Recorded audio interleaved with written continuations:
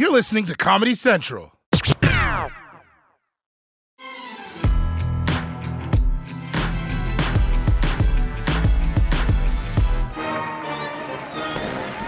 July 4th. It's that glorious day when we celebrate America's independence from Great Britain. And it's also my birthday. I said it's my birthday. And if y'all give me donuts again, I'm gonna hurt somebody.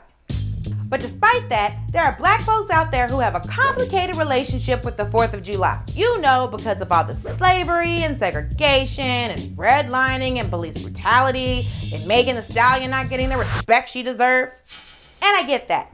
But did you know that there was a time when July 4th was a very black holiday? In fact, there was a time when America thought black people celebrated July 4th a little too much. Here's the story. Before the Civil War, Independence Day was a day for white people to celebrate by parading around town and getting wasted on cheap booze.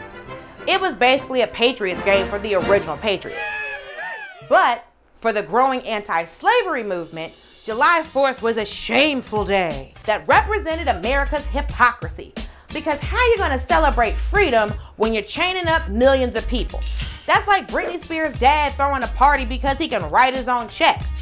And no one expressed this anger better than Frederick Douglass in a speech he gave on July 4th, 1852, where he told white Americans that the existence of slavery in this country brands your republicanism as a sham, your humanity as a base pretense, and your Christianity as a lie. Damn, that was a read straight from the Library of Congress. I would have been like, yeah, and your wigs look goofy as your petticoats smell like horse balls, and your wood teeth got termites.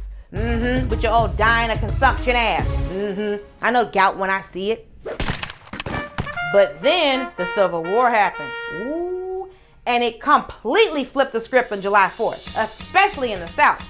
Because now, black people could actually celebrate freedom. And white Southerners were in no mood to celebrate the Independence Day of a country that had just whooped their asses. So suddenly, Independence Day became an almost exclusively black holiday in the former Confederacy.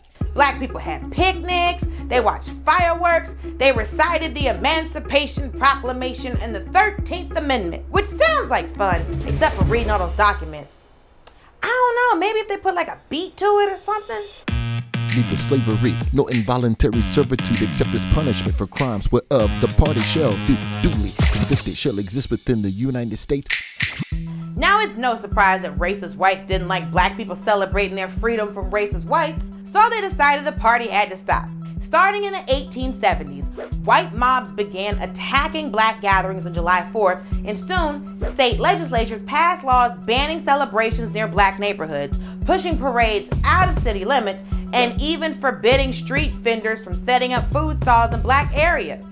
Do you know how racist you have to be to want less funnel cake? Basically, these racist lawmakers were the original barbecue Becky. And stopping black celebrations was just one part of their century-long struggle against black freedom and racial justice. So I don't know about you, but this July 4th, I'll be celebrating Independence Day as hard as I celebrate Juneteenth, as a day of freedom for all Americans. Not just because it's fun, but also it's because I get to piss off all those dead racists watching from hell. And also because it's my birthday. Now give me all that funnel cake.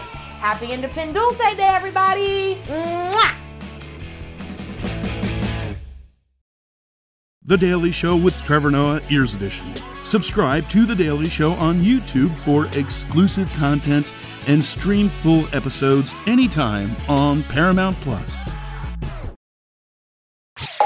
This has been a Comedy Central podcast.